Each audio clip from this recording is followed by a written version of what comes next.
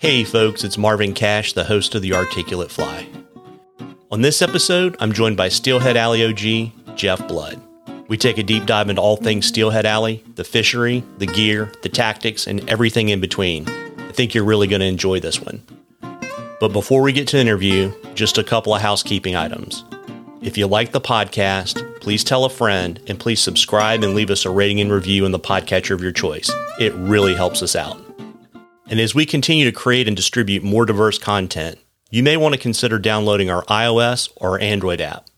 We organize our content by category so you can go straight to the content that interests you the most. The apps are free, and the links are in the show notes. Alternatively, just search The Articulate Fly where you get your mobile apps. Now, on to the interview. Well, Jeff, welcome to The Articulate Fly. Well, thanks for the invitation. I'm glad to catch up with you and talk again. Yeah, absolutely. It's I don't know that either of us want to confess how long it's been since we met each other. Well, it's been a while back. We were on Cattaraugus Creek. I remember watching you and a couple of your fishing buddies catching a lot of fish. Yeah, a big steelhead. I remember that. I also remember skating around a fair amount on that shale too because I didn't have studs in my boots. Lesson learned, right? Yeah, I've got plenty of screws in my box now. Yeah, we all do. Yeah. Some in my head too, though. Yeah, there you go. Well, you know, Jeff, we have a tradition on The Articulate Fly. We always ask all of our guests to share their earliest fishing memory.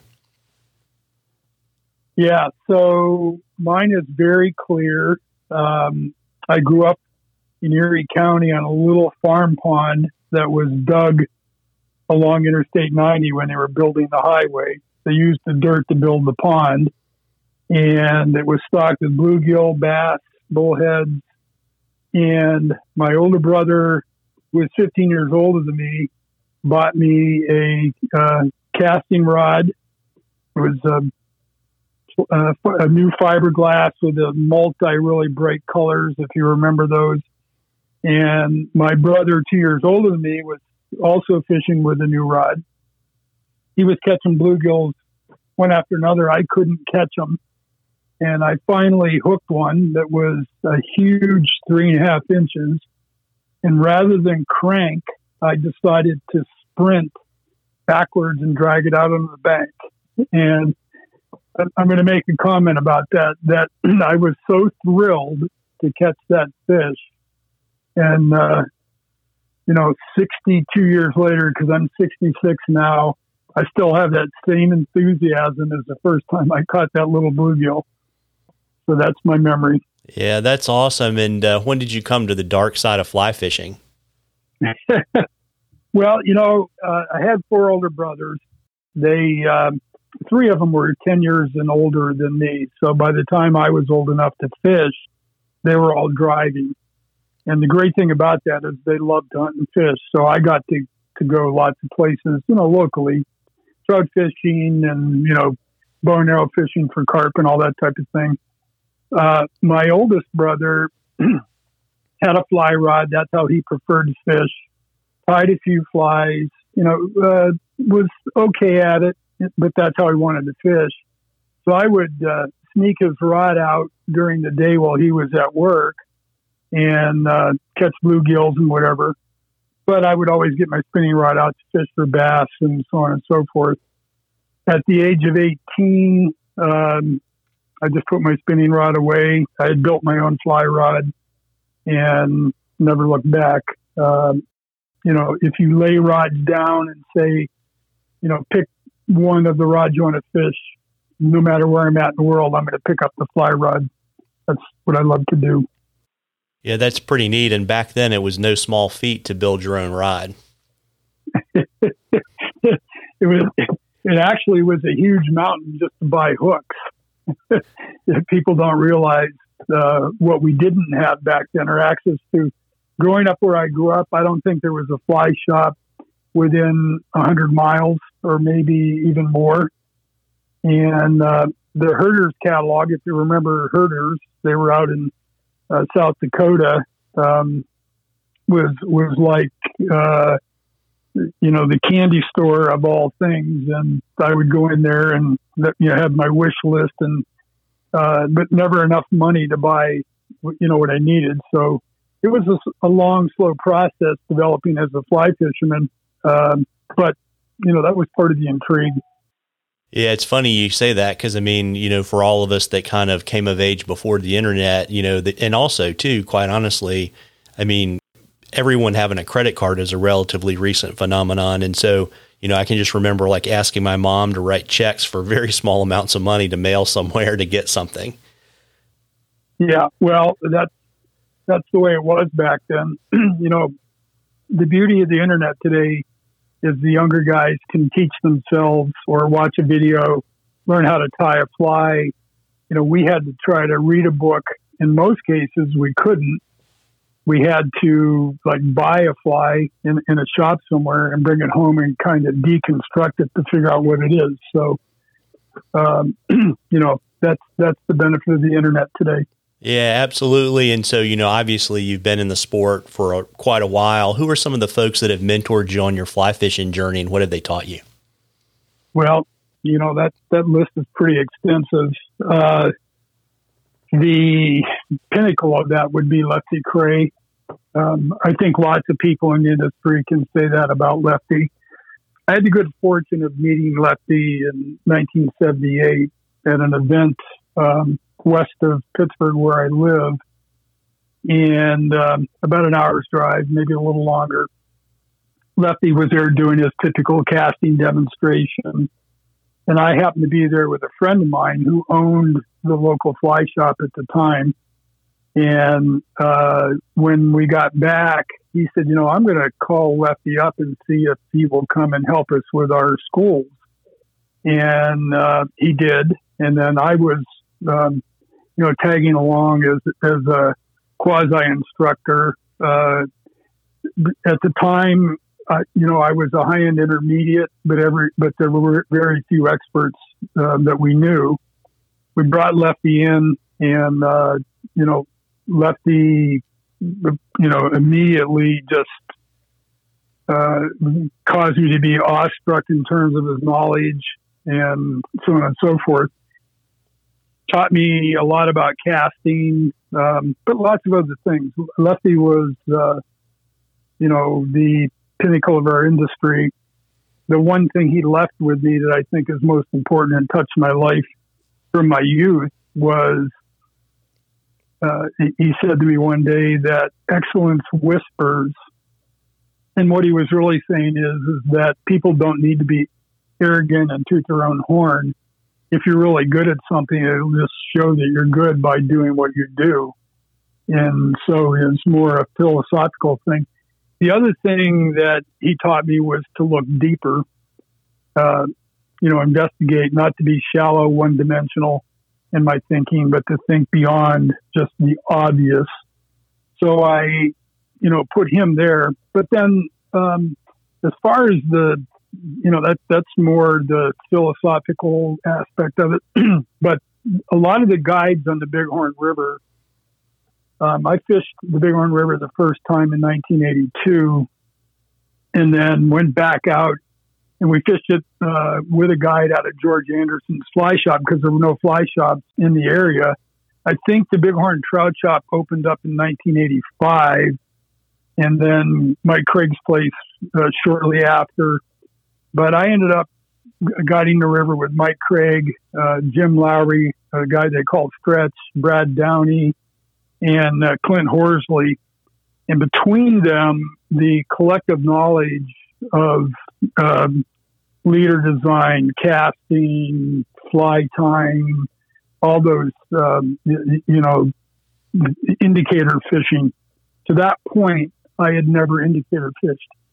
And, length of rod, they were fishing 10-foot rods before it was even acceptable to fish 10-foot rods. And they all shared that information with me. And of course, when you go out there, you do that, you bring it back with you. And then when you start having success, your friends around you start saying, hey, what are you doing? And you share with them. And that's kind of the viral or contagious aspect of learning in the market. Yeah, that's interesting too, because I mean, the Bighorn is a great classroom because it will absolutely humble you. It certainly humbled me many times. Well, I just came off the Bighorn last, what did we fish? Wednesday, Thursday, Friday. It was as good as I've ever seen it. The fish are extremely healthy. They're 17 to 20 inches. They're fat. They're strong. You can't fish below 4X. You really need to be fishing 3X. The problem is you also have to fish size 20s.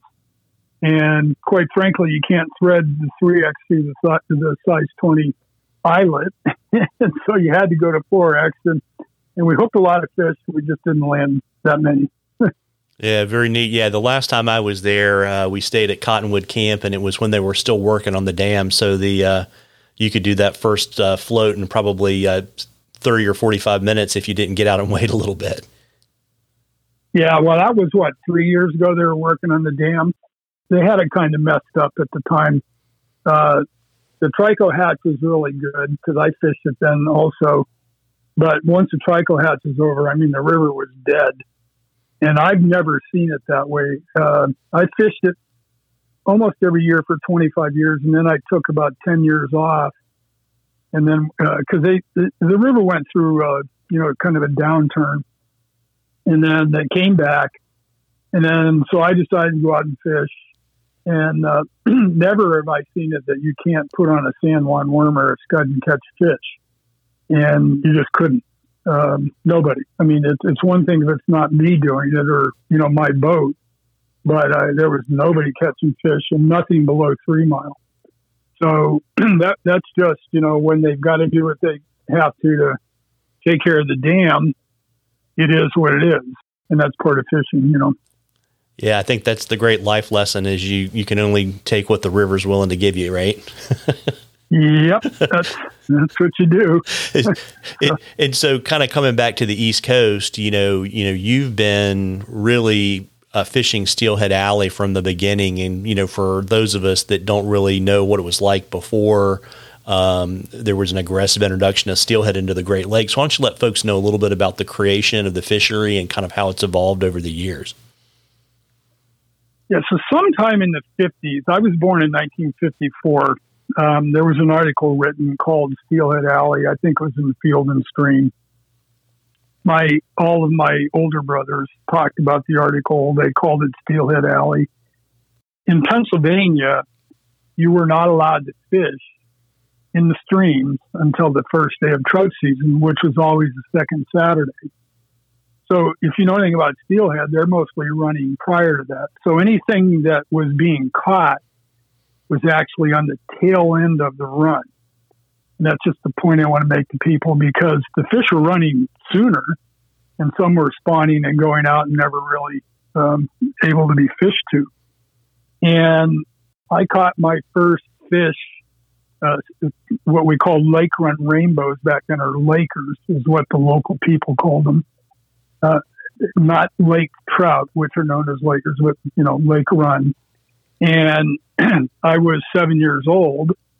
I actually was across from what they call Uncle John's campground today.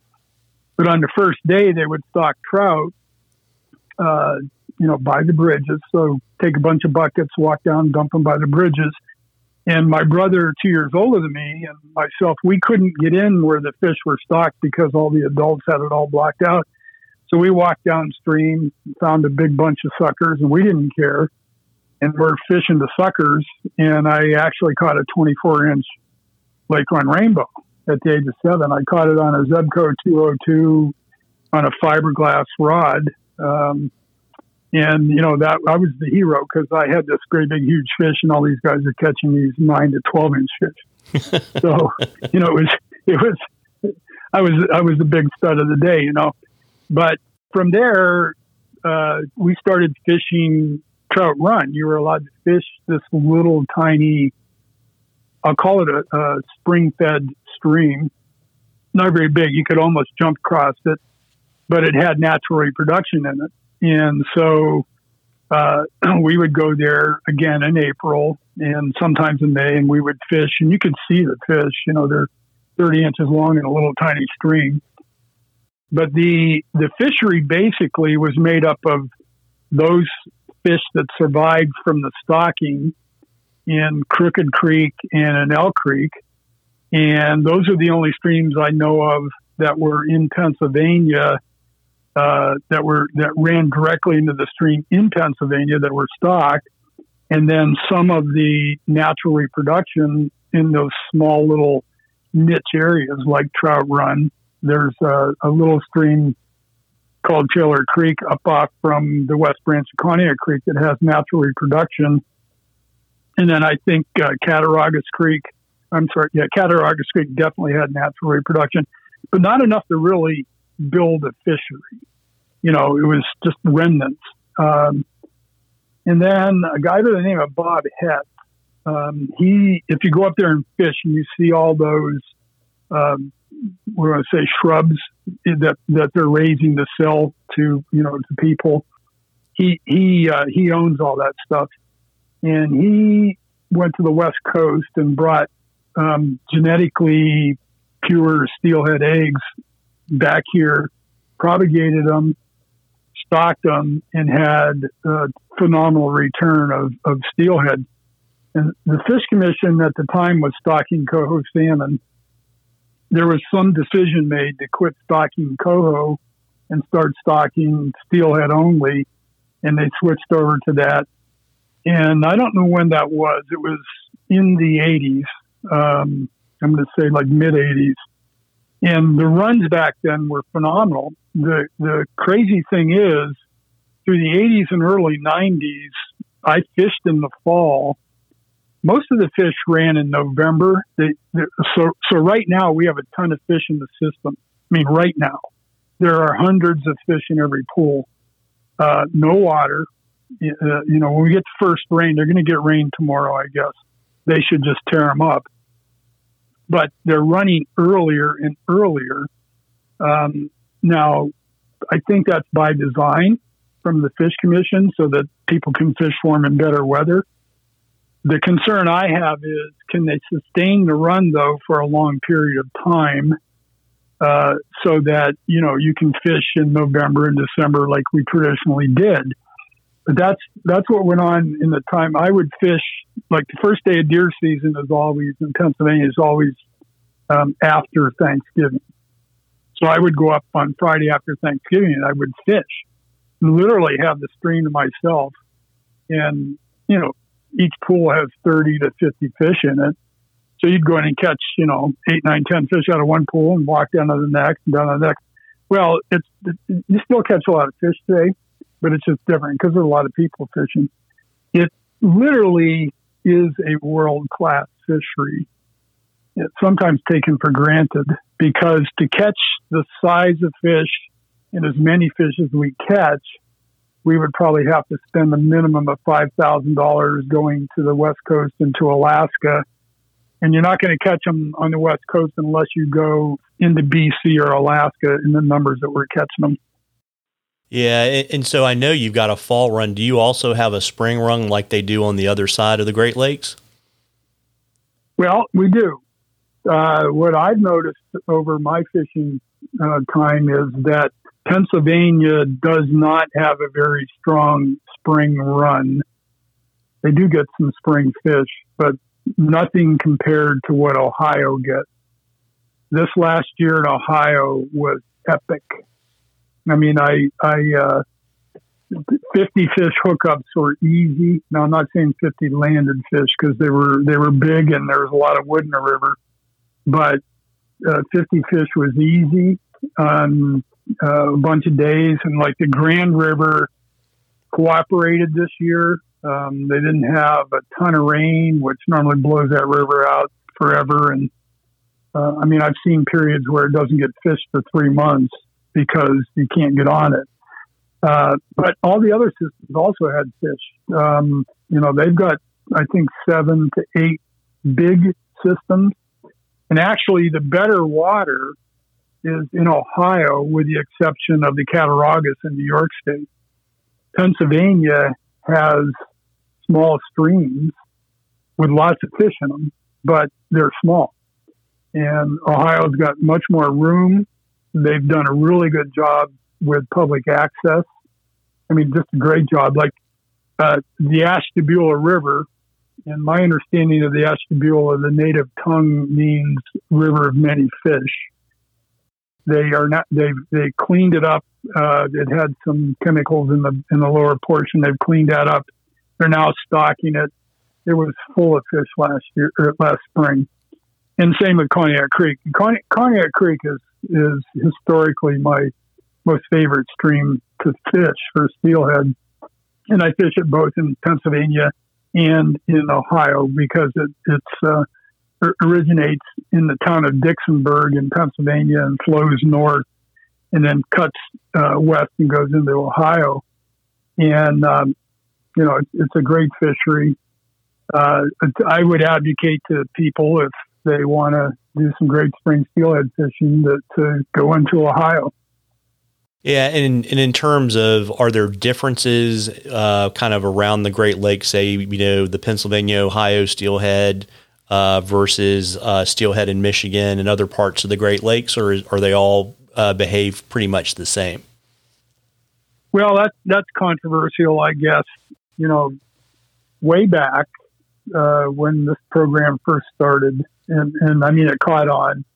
They being the Fish Commission as well as some independent organizations brought various strains of West Coast steelhead.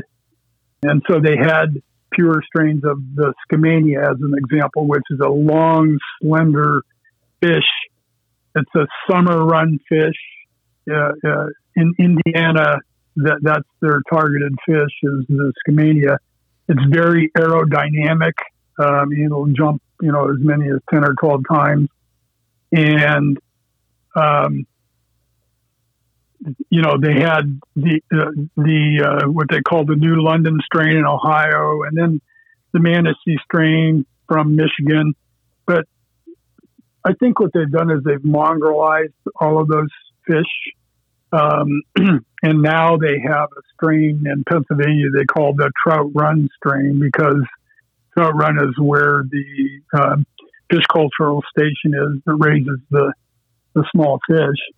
And it's almost shameful in one sense that they didn't try to keep them pure.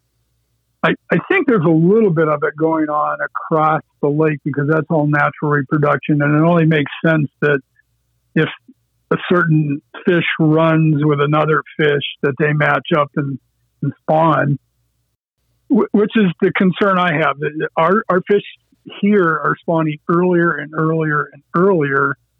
And, we've got lots of fish right now. And when we have lots of fish, it's tremendous. But, there's a big harvest that goes on. And lots of people like to keep them for their eggs or keep them to eat or smoke. And, if you don't have more fish backfilling, then the quality of the fishing goes down because the numbers go down. And whereas in Ohio, they're getting more of a spring run. They do get a fall run, but they get more of a spring run of fish over there. So, I switched from Pennsylvania and New York in the fall and go mostly to Ohio. Now, Cognac Creek has both because Pennsylvania stocks on a road called Beaver Center Blacktop in the West Branch. And I think they put at least 50, I can't remember the number. It's over 50,000 and it could be as high as 75,000.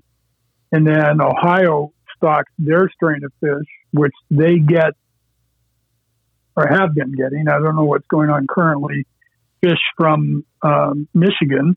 So it's that Manistee strain, which is a fall run fish. So the Manastees have a tendency to run later, like November, and versus the PA fish. So Cognac Creek's getting a slug of all of them. And, so you just need to know that to know when and where to go, I guess.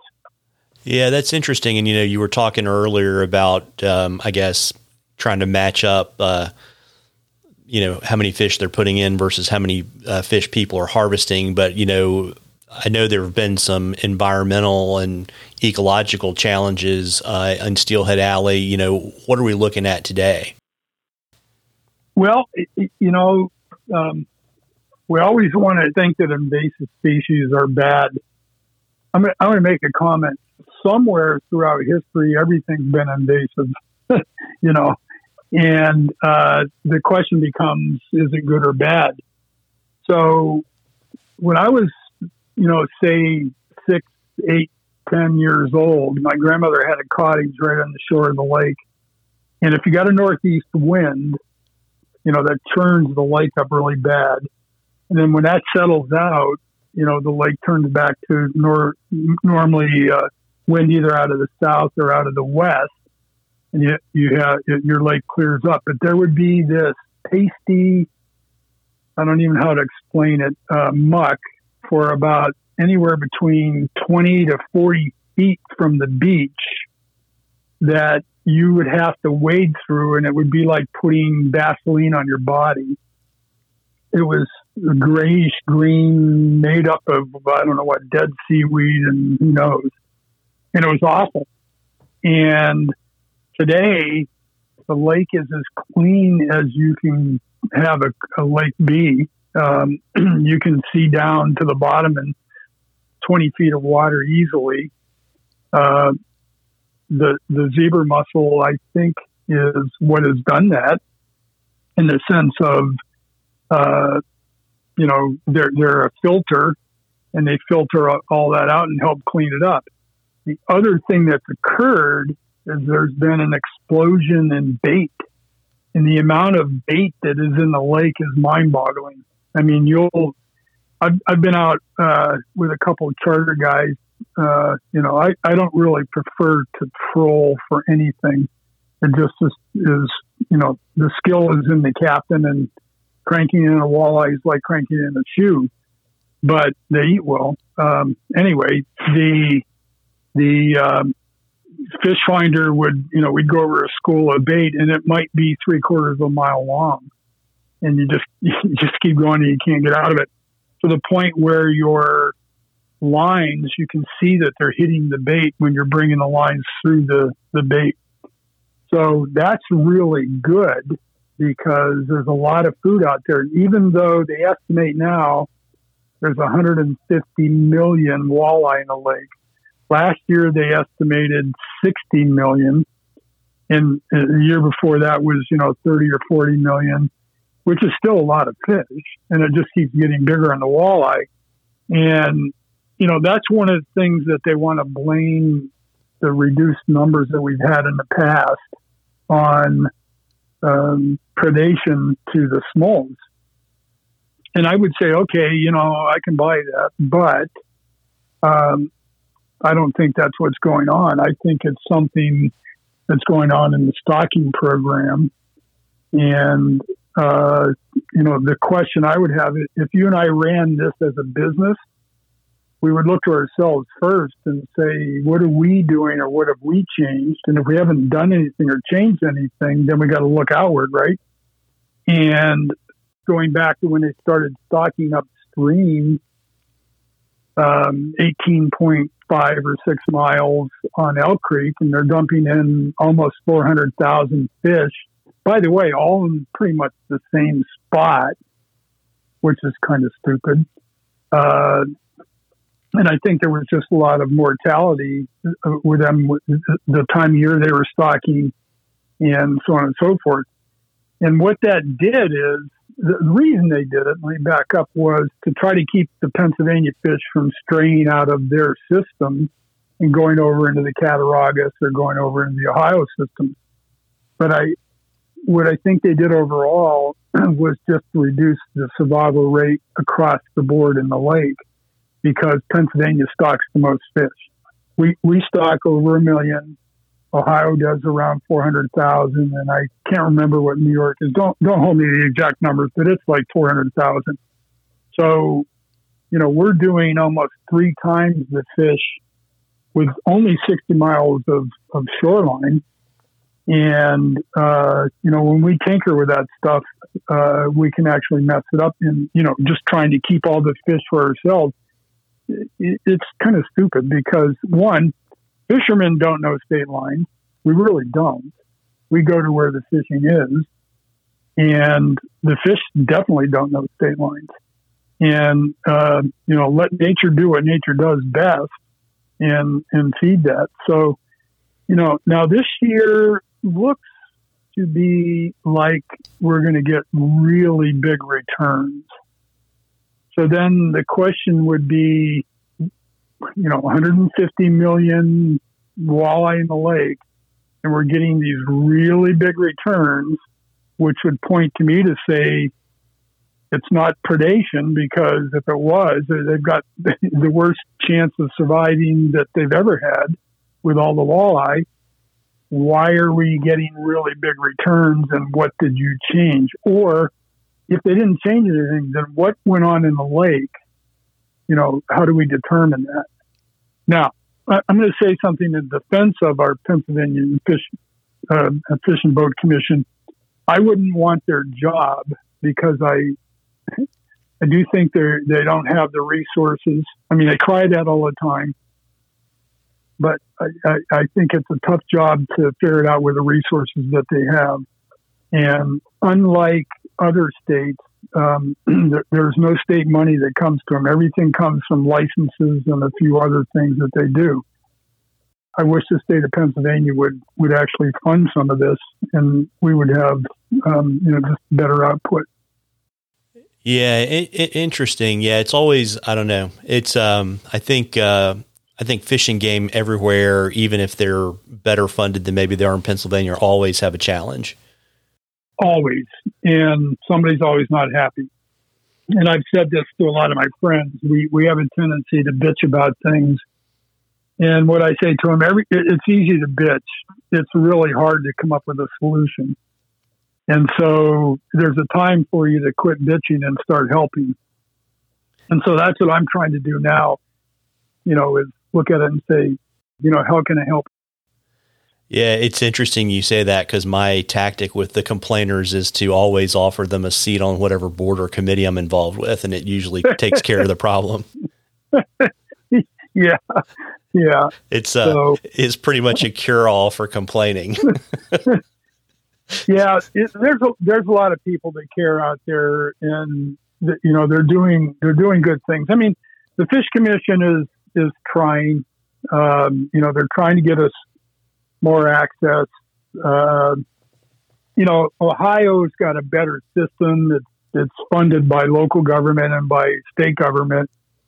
They've got tremendous public access. Place I fish on the Grand, they've got a bathroom that's clean twice a day. They've got pavilions to sit down and change your waders.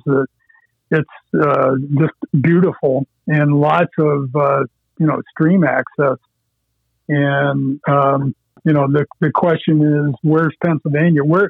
So our state park system and the DCNR or whatever they call it needs to kind of wake up to Erie County and look at the amount of tourism that's coming in there and say, well, how can we help? Because there's a lot of people coming up there to fish.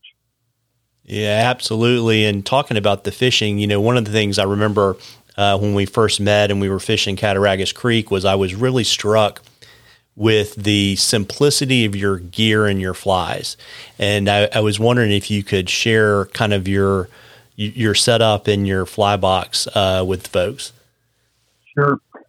So, as we all go through the path of fishing and you're learning, you always have the fear of never having the right fly. So when you really don't know what flies are going to happen or you need at any time, you end up carrying almost everything you own. And, I remember carrying green drake dry flies in August, encountering a trico hatch because I just didn't know any better. Okay. But I had them with me just in case I needed them. That's how much of a neophyte I was. And as I learned, it's like, well, wait a minute, green drakes aren't going to come off until next June. I don't need that box. Oh, I don't need this box. I don't need that box. And it's kind of like a teardrop, right? You're real wide at the bottom, and then you start to turn and come into the point. And once you acquire a lot of experience in fly fishing, you pretty much can predict most of what you will need in every fishery. Or with a little bit of investigation, you can come up with it pretty quick. And what I have found in steelhead fishing, and I'm going to say something that I've tried almost everything there is to try. Someone will come out with a new fly pattern and whatever. And, there's a bunch of books written on steelhead fishing and, they've got 450 fly patterns and so on and so forth. And I don't want to be negative to anybody, but most of the reason they do that is that they didn't put the fly patterns in there. They would have a pamphlet because you can't just write that much about what it takes to steelhead fish. And I fish basically with a lanyard. Okay, let me back up. So you need your rod, you need your reel, you need your line, and what you wear. Okay. And then from there, you need a leader, you need an indicator if you're chucking and ducking, and you need some split shot, and you need your flies. And you're pretty much set to go. So I back myself up in my little pouch and my zipper on my waders with an extra indicator, an extra leader, extra split shot, and, one of everything that I might need inside of that little pouch. And I tuck that away. And then I wear a lanyard. And I started wearing a lanyard in Montana because you boat fish, like on the Bighorn River, and you're not very far away from your boat. So you leave all your stuff in the boat and you take a little thing of flies and some tippet and you go fish. So, adopting that, coming back here, I wear a lanyard. I've got 3 what I call quick shots. They're sold by Frog Hair. What they really are the little things that your earplugs come in when you're at shooting range. You know what I'm talking about? They look like a change purse. Yep. And I fill 3 sizes of split shot into that because I find, and by the way, I want to throw something up. I fish winged lead split shot. And I know that's controversial in 2 ways. I've had people tell me, well, winged split shot hang up on the bottom more. And I would say that's a figment of your imagination. And, we would scientifically go to the river and prove it by just bring up 2 rods and start fishing and see who hangs up. And the purpose of winged split shot is to quickly remove or add weight as you encounter different fishing situations as you're moving up or down the system. So BB, and 3/0 seems to get it done for me almost anywhere I fish in Steelhead Alley. Now, so I have 3 of those. I've got 2 fly boxes. I use the Orvis or Morel foam fly boxes, and I burn a little hole with a coat hanger in the corner of it, and I put an old piece of fly line and put a loop on it and hang them off from my lanyard because time of getting in and out of stuff is what causes you to catch more fish. The more your line's in the water, the more you catch fish. So I put them on the lanyard. It's real easy. And my tippet material on the tippet dispenser. And I carry 4X. I seldom use it. It's mostly 3 and sometimes 2. 2X in, really high, but not blown out water.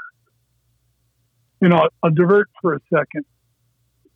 The mistake that a lot of people make in reading the gauges on the internet is that the gauge most of the time is not telling you turbidity. So you can have a high water event normally later in the season depends on how much rain you get, and it flushes, all the dirt and stuff off the fields and whatever. And then your high water event later in the year can be epic fishing because the fish feel more secure. They're laying out, stuff's coming by them faster. They're going to react quicker, and they can't eat it if they can't see it. So they don't go on those days because they believe that it's blown out. Unfortunately, there's no way to actually know unless you go. And I've just made the decision that I'm going to go on the day that I think historically has taught me to go. And I've picked some days where nobody on the river, tons of fish. I mean, I think I mentioned we fished 2 weeks ago before I went to Montana. I fished about 4 hours, had 20 hookups, maybe caught, 12 if I was lucky. Landed about half, and really nice fish, 26 to 29 inches, and nobody there because they just aren't, reading it correctly. Anyway, I got off in a tangent, but that's kind of how I view it.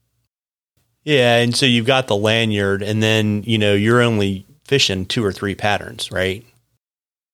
So I fish mostly, okay, let me back up. If fish have low water conditions, that's a whole different game. When it's low, there's been lots of fishermen, they're bombing them with every bright colored thing. You need to go to a dark color. So you need to go to some nymphs, small stoneflies, hare's ears, stuff like that. You'll catch fish on that stuff. And, Carl Wexelman, a well-known guide up here, he does his dry dropper in those conditions very successfully. And, occasionally he'll catch one on the dry fly. I just don't go fishing in those conditions because I don't have to. Okay. I just wait until we get our first rain and then I go. So once you have good flows, I'm fishing blood dots, which is the pattern, that imitates an egg. And I will fish that, the albumin, or the major portion of the fly, is tied with egg glowbug material. And then I change the color of the dot just to shake it up a little bit with 4 colors. So I have Charisse, Golden Nugget, Apricot Supreme, which matches the yolk exactly when it's wet, and then Charisse, Chartreuse, and Golden Nugget. So those are the 4 colors. And then I fish an abbreviated white zonker pattern that was codenamed by my 8-year-old son, White Death, way back when he did a lot of fishing with me. And it's called the White Death White Zonker. And all it is an abbreviation of the way it's tied. So it's kind of sparse.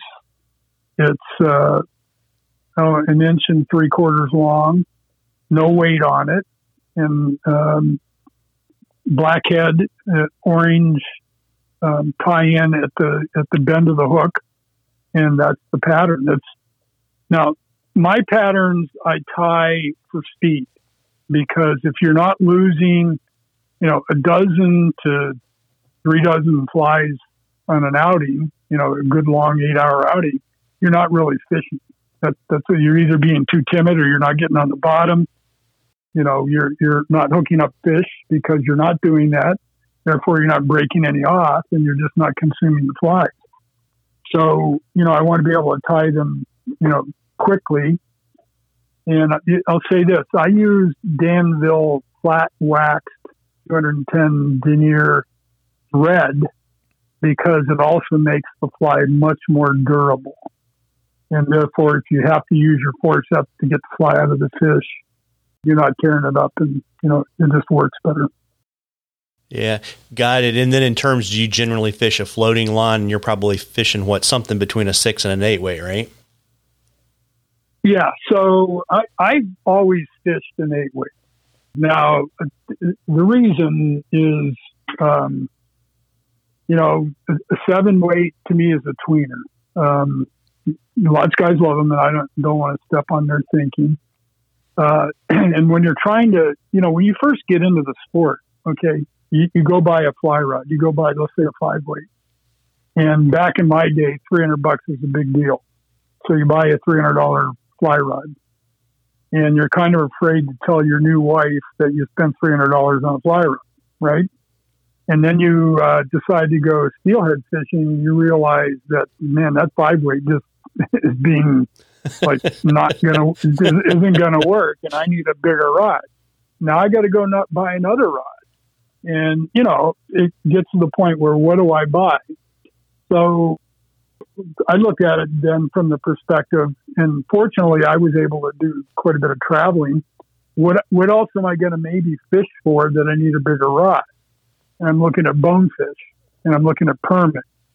So if I buy a 7-weight to fish steelhead and permit, because a lot of guys fish 7-weight for a bonefish, but I get a 30+ inch permit on there.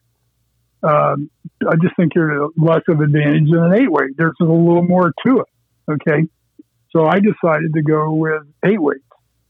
What I find with the 8-weight, and there's not that much difference between the two rods. I mean, there is a difference, but not that much. And what I mostly found was, in wind, I can cast an 8-weight better into the wind. I can throw more weight easily with that rod.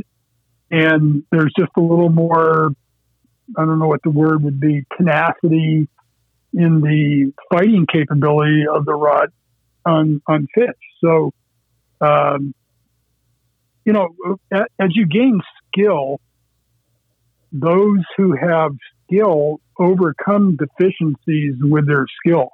They adjust their casting stroke or, put a little more oomph into it or whatever. But over a lot of time, it kind of wears you out. But for the intermediate, they're sometimes at a disadvantage when if they had an 8-weight, they would be fishing much better than using a 6-weight as an example. And so that's what I do. Now, a lot of my friends are 7-weights, and we talk about it all the time. And then when they break one off, I laugh at them, and Well, folks, I hope you enjoyed part 1 of our interview with Jeff. Stay tuned for part 2, where we pick up where we left off and talk about steelhead tactics and Jeff's time in the fly fishing industry. And remember, folks, if you like the podcast, please tell a friend, and please subscribe and leave us a rating and review in the podcatcher of your choice. Tight lines, everybody.